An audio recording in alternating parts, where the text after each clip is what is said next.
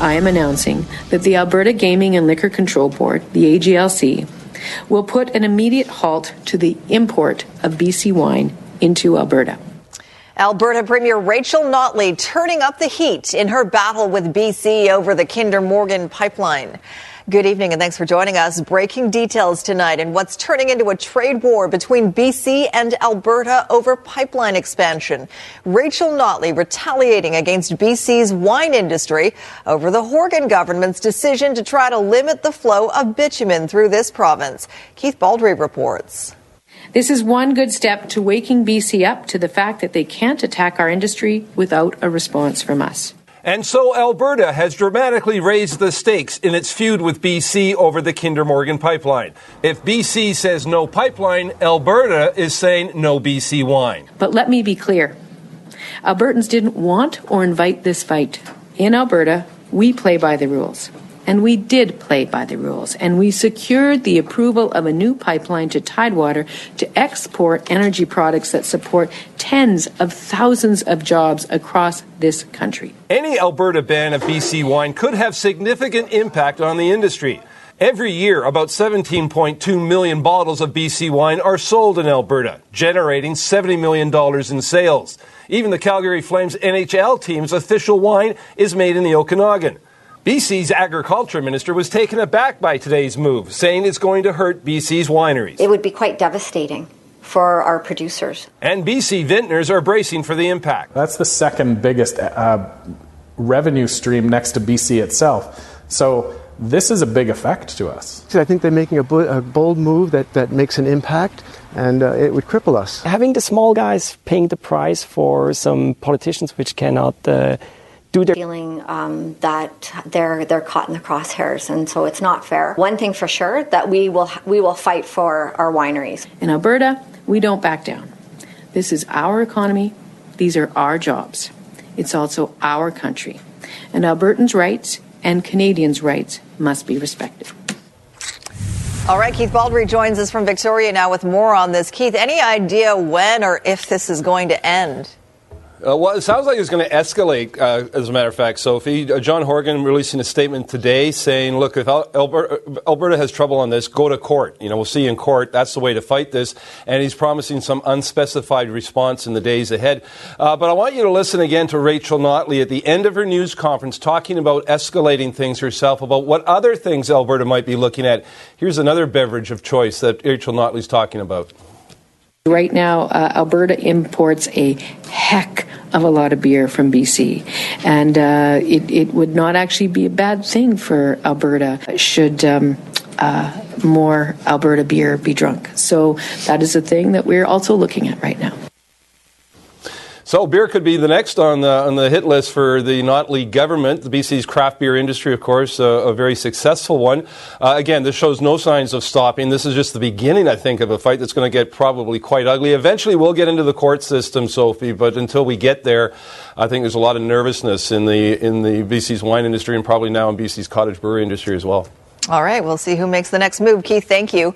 Now to the other big story of the day, the NDP government making major changes to the way ICBC pays out accident victims, trying to stop the financial bleeding at the beleaguered Insurance Corporation.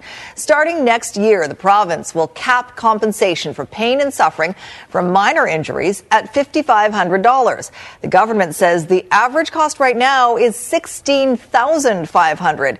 The province claiming the cap will save ICBC $1 billion. The issue of capping payouts has already been the focus of an aggressive PR campaign arguing against it. And not surprisingly, a lot of people are crying foul. But as Ted Chernecki reports, the government is also increasing other payments. And the carnage keeps piling up, as do the claims to ICBC and the legal fees that go with them. So today, the NDP, as promised, announced changes to the way claims are processed. As of April 1st, 2019, a new limit of $5,500 on pain and suffering awards for minor injury claims will be in effect, redirecting costs currently spent on legal fees, courts and litigation, towards direct care of those injured in crashes.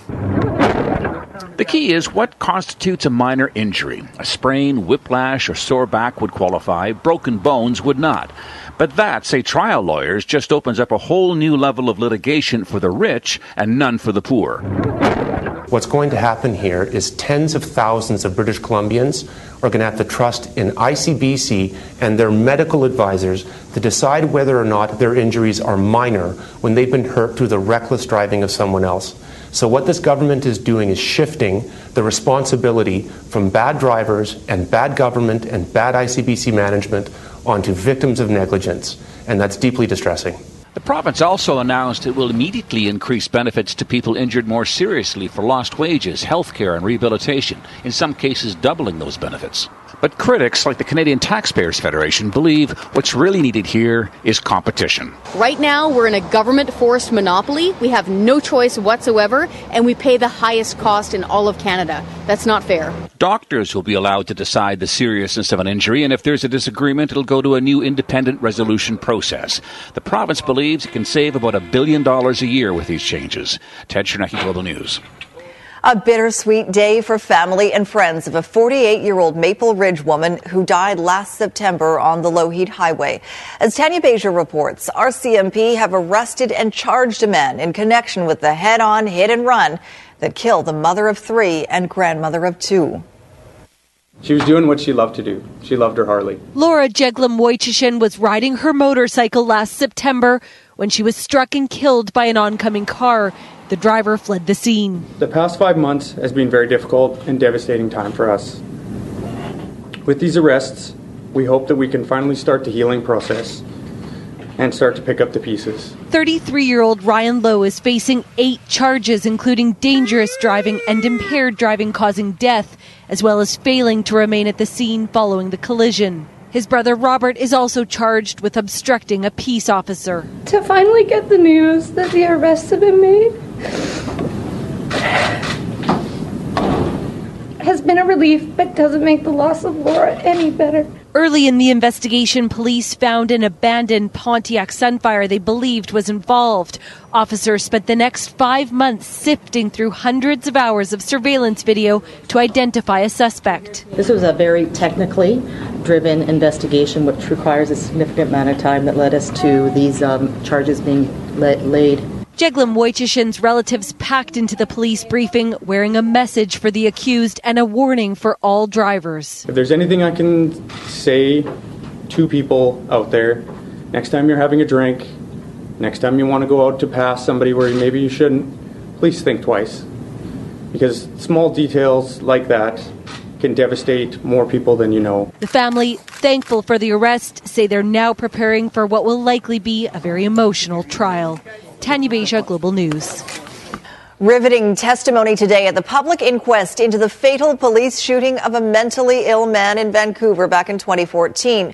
Rumina Daya is in Burnaby. And Rumina, we heard for the first time from one of the officers who confronted Tony Dew.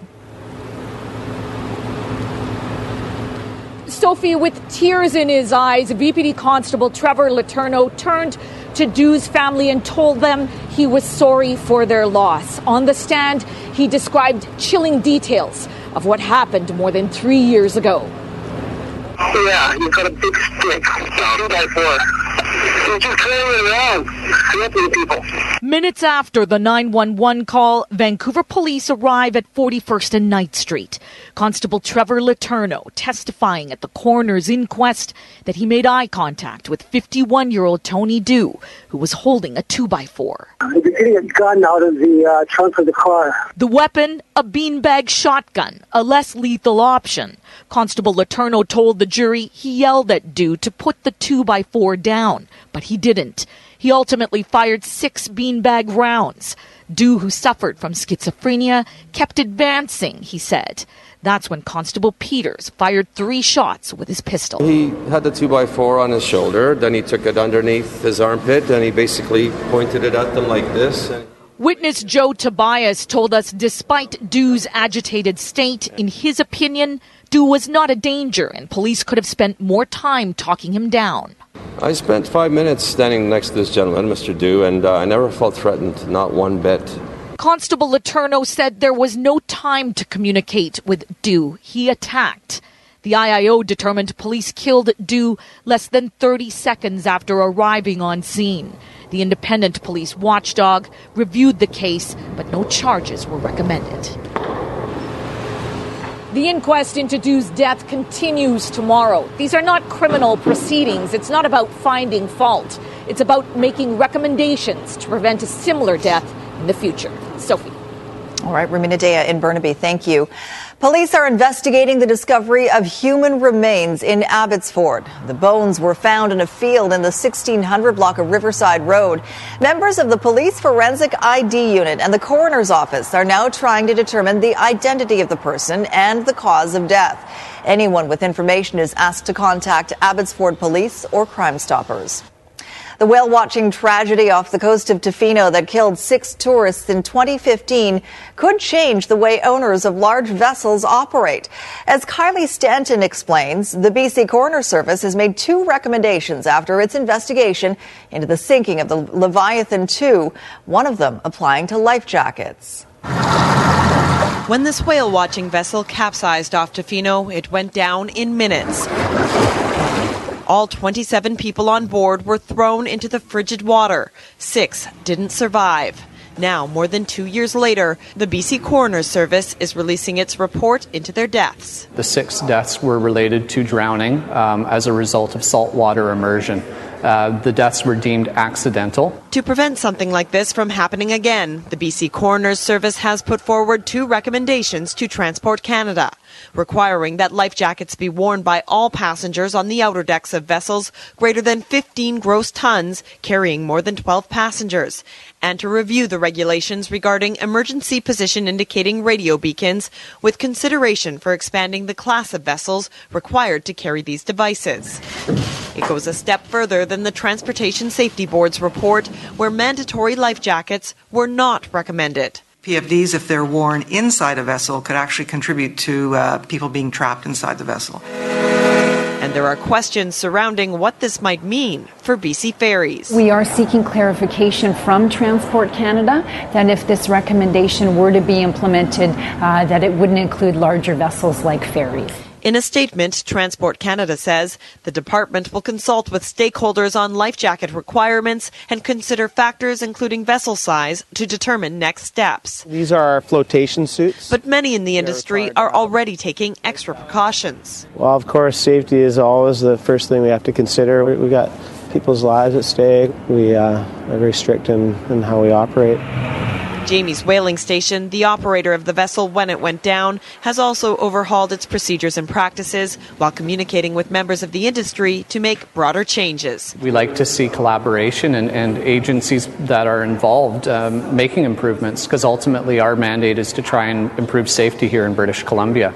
Kylie Stanton, Global News. Right now, though, you think Vancouver traffic is the worst? Turns out it's not really that bad, according to a new ranking of traffic around the world.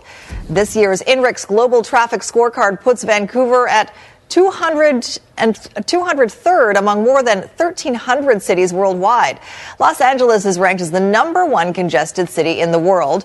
Drill down to North America, and Vancouver is 37th out of 319 cities. Vancouver isn't even the worst in Canada, coming in at number 5, behind Montreal, Toronto, St. John's, Newfoundland, and Ottawa. Well, parking in a busy Vancouver neighborhood is about to become a lot more challenging. Grace Key is live tonight in Yaletown with the details on the city's plan to eliminate dozens of parking spots. Grace. Yeah, just here in Yaletown now, the firefighters are saying that they're certainly having some challenges getting their fire trucks through these narrow streets. They say it's been a problem for some time now, but because of the densification and more traffic, their call volumes are also going up. Now, they realize this is not the ideal situation. The city, of course, is expected to lose some revenue generated from the lots, and merchants speaking out about their concern with the loss of business. If you think finding a parking spot around Yaletown is a challenge, it's about to get even worse. There are plans to eliminate 5 blocks of angled spots along Hamilton and Mainland because fire trucks are having a tough time getting through the narrow heritage streets. That's up to 80 spots gone. Well, we've said remove the parallel parking. Keep the angled parking. That creates the 6 meters the firemen need.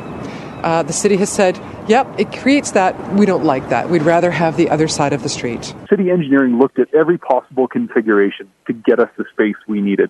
They looked at having parallel on both sides, or moving it parallel because that's less impactful to the total number of parking spaces. But none except this one were able to get us the space we needed. And all the way out. For the 900 businesses here, owners fear the loss of parking spaces will drive customers away. Bond Chiropractic offers specialized prenatal and pediatric care to patients who drive in from outside the area. A lot of moms are pregnant, and they also have strollers, and so parking close to the office space is really essential. The new patio at the Flying Pig restaurant was built in September and may never seat a customer. The owners are hoping for some clarification after this $80,000 investment that includes changes to the kitchen, additional staff, and a liquor license. To top it off, the owners weren't the ones who came up with the idea of a patio. The city came to us, and the Yaletown Business Association approached us, so we were really excited. It was kind of like we won the lottery, and maybe now we lost the lottery. The BIA says there was a lack of consultation. They were notified in January. Changes could be made as early as March. The city believes it could add about 40 spaces back into the area. The city, through Easy Park, is making more parking available in the neighborhood. So there's some new spaces that can be made available in an existing parking lot. So we're just in front of Parlor Restaurant, where Parlor in West Oak did call a sort of a last-minute emergency meeting with some of the restaurant and bar owners here. They say they plan to fight this. They plan to get a lawyer as well. Now, there is also going to be a public meeting that's going to be on February 22nd at the Roundhouse Community Center. Sophie? All right, thanks for that, Grace Key in Yaletown tonight. A Hollywood director with a Vancouver connection is stepping up to help save an iconic East Van theater.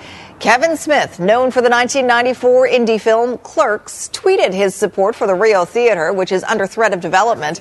The Vancouver Film School dropout is in town directing a TV series and is offering to do a benefit screening to raise money for the Rio. The building that houses the Rio is up for sale, and the operator wants to buy it to keep the theater a part of the community. So I've not only seen wicked independent films there, but I've performed at that space. And it's an amazing space. It has a lot of great memories for not just me, but a lot of people that live here in Vancouver. So I feel like, if we can do anything to keep those doors open, it's a shame most of the art houses have gone the way of the dinosaur. So this is one that's still around and still functioning. So if we can do anything to bring attention to it, maybe keep those doors open, that'd be a positive thing. The Vancouver SPCA is appealing for your help tonight to help this guy recover. Tank, a 2.5-year-old boxer, is all skin and bones at less than half his ideal weight. He also has pressure sores and a foreign object lodged in his intestines, which will require surgery to remove. Tank is the subject of an ongoing cruelty investigation. Donations are needed to help with his medical care, which is expected to cost around $9,000. Once he's healthy, he will be adopted out to a forever home. Well, the feds unveiling a proposal today for broad changes to the Fisheries Act. The Liberal government says it's restoring cuts made by the Tories. As Linda Aylesworth reports, over the next 5 years, more than $280 million will be spent to enforce new laws protecting habitat wherever fish are present. It's been 6 years since Canada's Fisheries Act was gutted by the past federal Conservative government. That meant protections for all but the most commercially valuable fish were tossed out. You can't just manage salmon and the herring that salmon eats. You need to manage what the herring eats. And that sort of concept of managing the ecosystem was completely lost from the Act during the Harper regime. Also lost the jobs of hundreds of fisheries scientists and conservation officers. As for protecting habitat from development, the measures in 2012 were basically stripping out the requirement for any projects, any developments, any activities to undergo federal review. For years, conservation groups have been hoping for change, and today it came in the form of a bill to amend the Fisheries Act. Once passed, this legislation will restore lost protections so that all fish and fish habitat are protected. Along with restoring habitat protections, rebuilding depleted fish stocks, like Chinook salmon, which our southern resident killer whales feed on. that can be the turning point where we go from depletion of our ocean resources to restoration of our ocean resources. Nearly $285 million would be invested in restoring loss protections. That includes the hiring of more fisheries officers to enforce the new laws. Come on! Come on! Of course, to some, today's announcement is at odds with the federal push to expand the Kinder Morgan pipeline, which would result in a 7-fold increase in oil tankers in our waters. Even so, it's a move in the right direction. It's not law yet. It's only a bill that's been tabled. It will go through committee readings, and I'm sure there'll be lots of pushback against some of the provisions in it, but we're hopeful that the government will be able to pass it more or less intact. Linda Aylesworth, Global News. Panic inside a multi-story hotel in Taiwan after a major earthquake. The ground floor of the Marshall Hotel caved in, killing one employee and trapping others inside. Rescue teams carefully entered the hotel to search for survivors. A neighboring hotel is still tilting after the magnitude 6.4 quake, which struck near the coast of Taiwan. Another person died in a residential building, and more than 200 others are hurt. The shaker follows a series of earthquakes off Taiwan's east coast on Sunday night. Well, imagine finding an image of yourself online on a fake Twitter page with a fake name. It happened to a Vancouver woman, and as John Hua reports, she was alerted to the fraud by a U.S. master's student researching Twitter bots and their role in sharing information on the Russian influence in American media. Meet Cheryl Montgomery of Marlton, New Jersey. She likes to tweet about U.S. politics and is just happy to get through the day. But that's not her only issue. Catherine Simpson, nice to meet you. Turns out Cheryl Montgomery is a Twitter bot that stole a picture from this Vancouver public relations professional. I said, no way. I'm typing it in and there's my picture. Simpson contacted by an investigative journalist from Columbia University, looking into the Twitter bot trend. The use of automated social media accounts in spreading political messages in the U.S. This particular bot seems to be pro-Hillary Clinton, anti-President Donald Trump.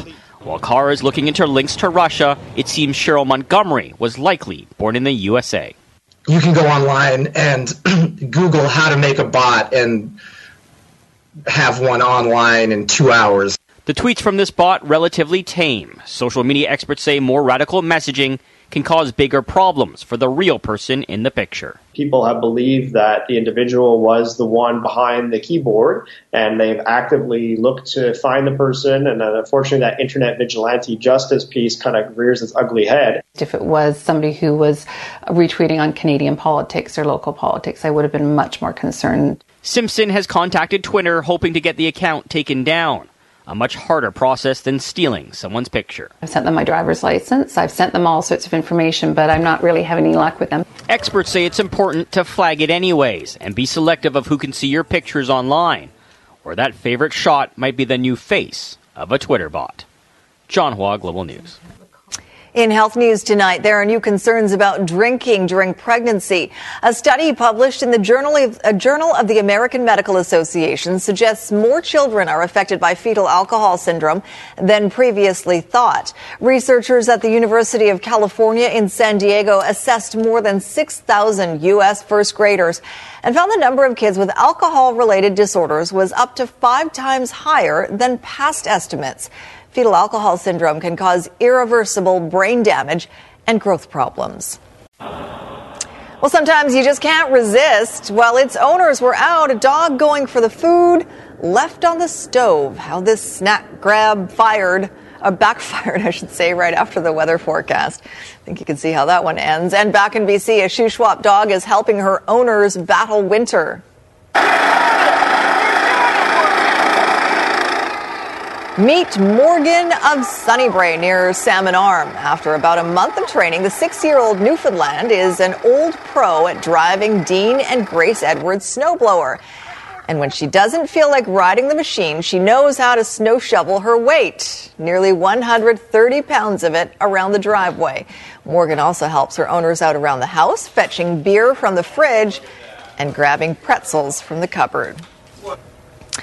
But does she grab Lady Doritos? We will examine that coming up. First, though, meteorologist Christy Gordon joins us, and lots of winter weather coming. That's right. So Morgan's going to be busy. Here's a look. Actually, Morgan's just south of the warnings, but there is some snow expected there. But the winter storm warning extends through basically 2/3 of the province, from the inland sections of the north coast all the way down into the Shuswap, North Thompson region, and over towards the North Columbia area as well. Now, in the West Columbia region, it's mainly higher levels that will see these significant amounts, 30 to 50 centimeters of snow by the end of the day tomorrow. So an incredible amount of snow, and it's all because of this big plume of moisture that's pushing onshore. And we still have that Arctic front entrenched. So all of these areas from this front north and east are seeing that cold air, and that's why they're seeing significant snow. Meanwhile, across the southwest, it is mild and we're seeing the rainfall. But here's a look at the regions that will see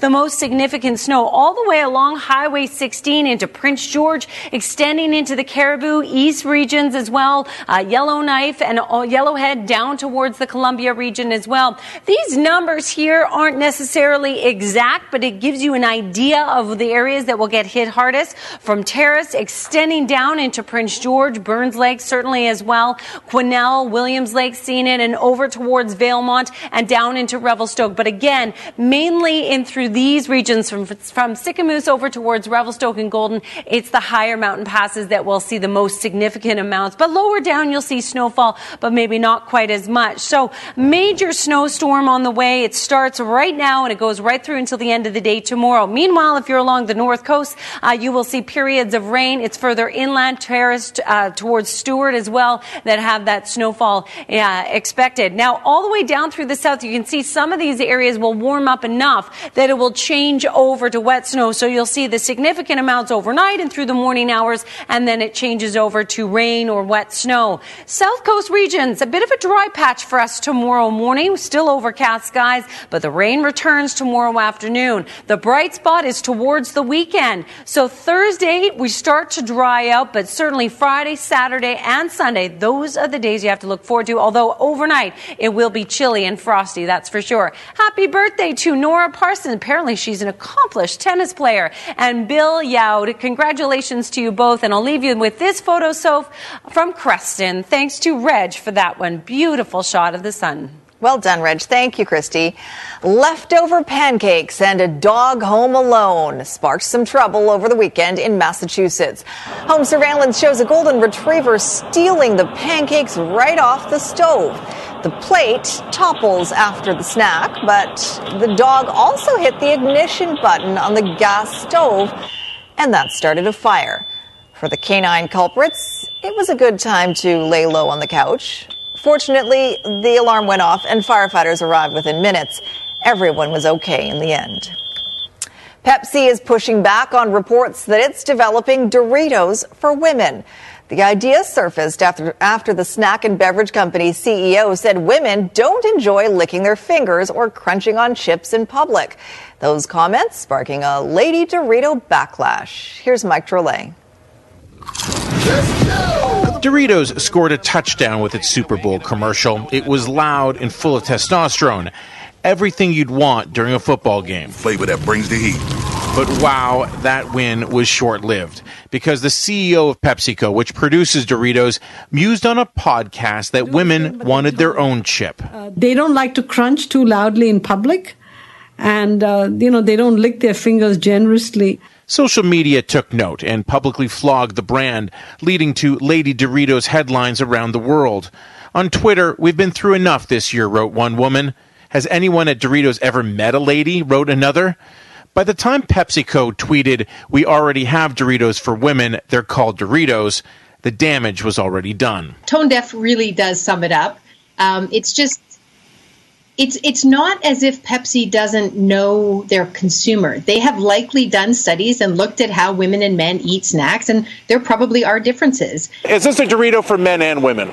Absolutely.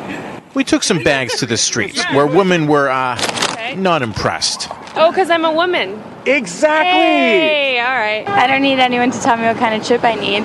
Their response is understandable because they've come to expect companies labeling products for her, like pens, guns, and power tools.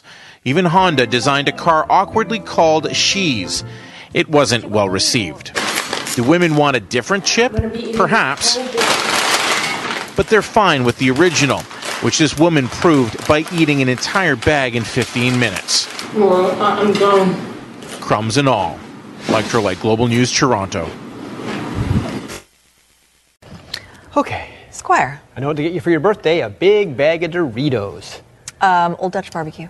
Old Dutch barbecue. Yeah. And Doritos to wash it down? Sure, yeah. Okay, good. Both of those.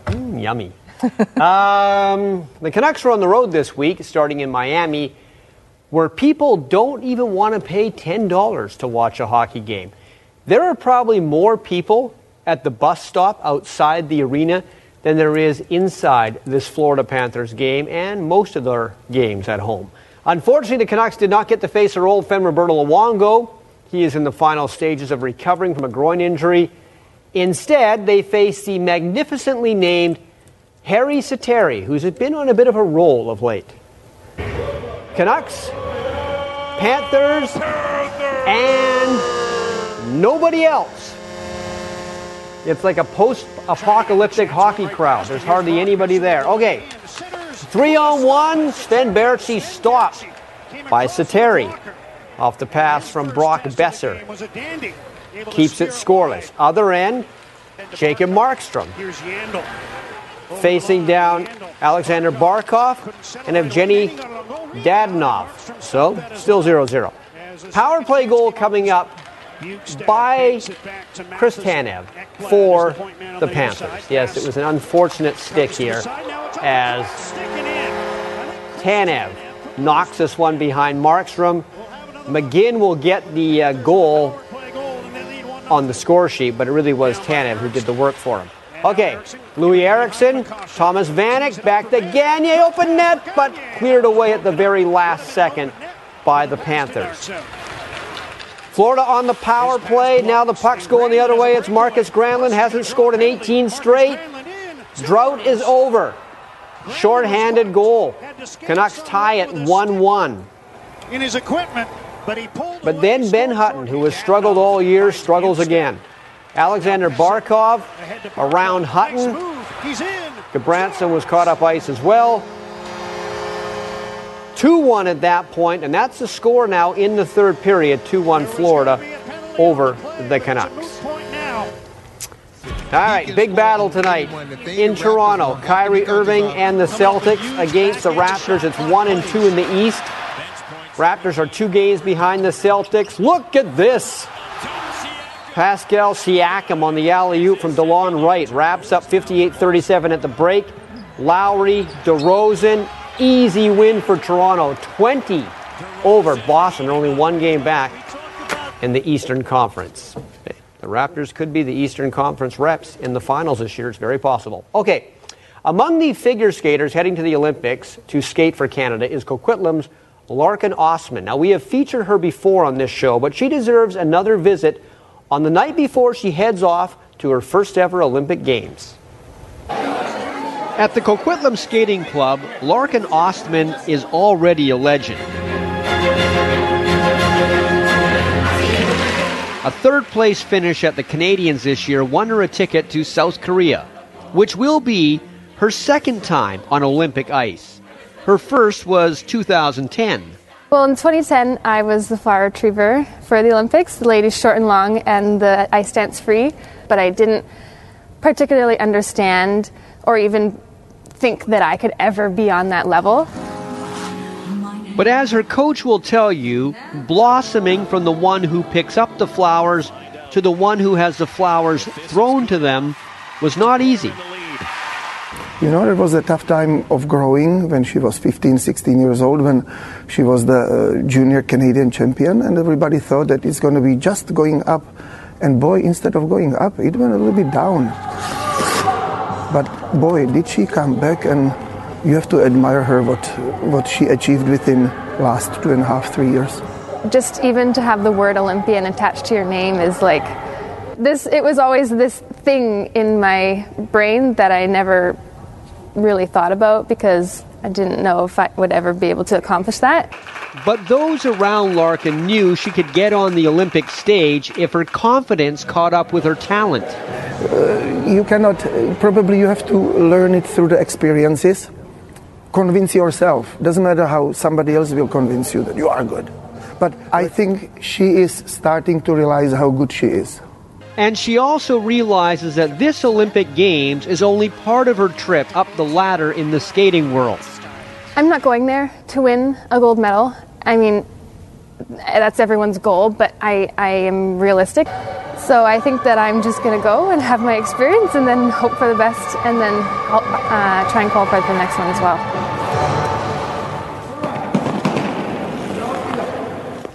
Patriots offensive coordinator Josh McDaniels was supposed to be the head coach of the Indianapolis Colts, and a few hours before they were going to announce it, I'm going to stay with New England.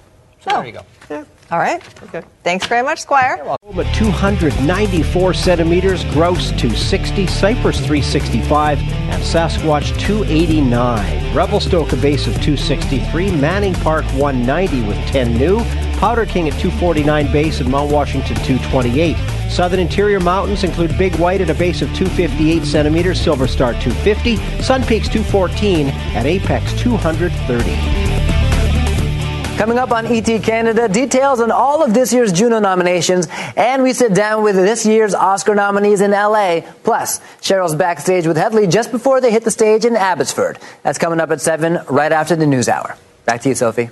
Thank you very much, sir. The world's most powerful rocket and the biggest to fly since the Apollo moon mission nailed its maiden test flight today. The launch of SpaceX Heavy Falcon rocket, as it's known, and its jaw-dropping landing was a dream come true for billionaire entrepreneur Elon Musk and an historic moment in the future of space travel. 10, 9, 8.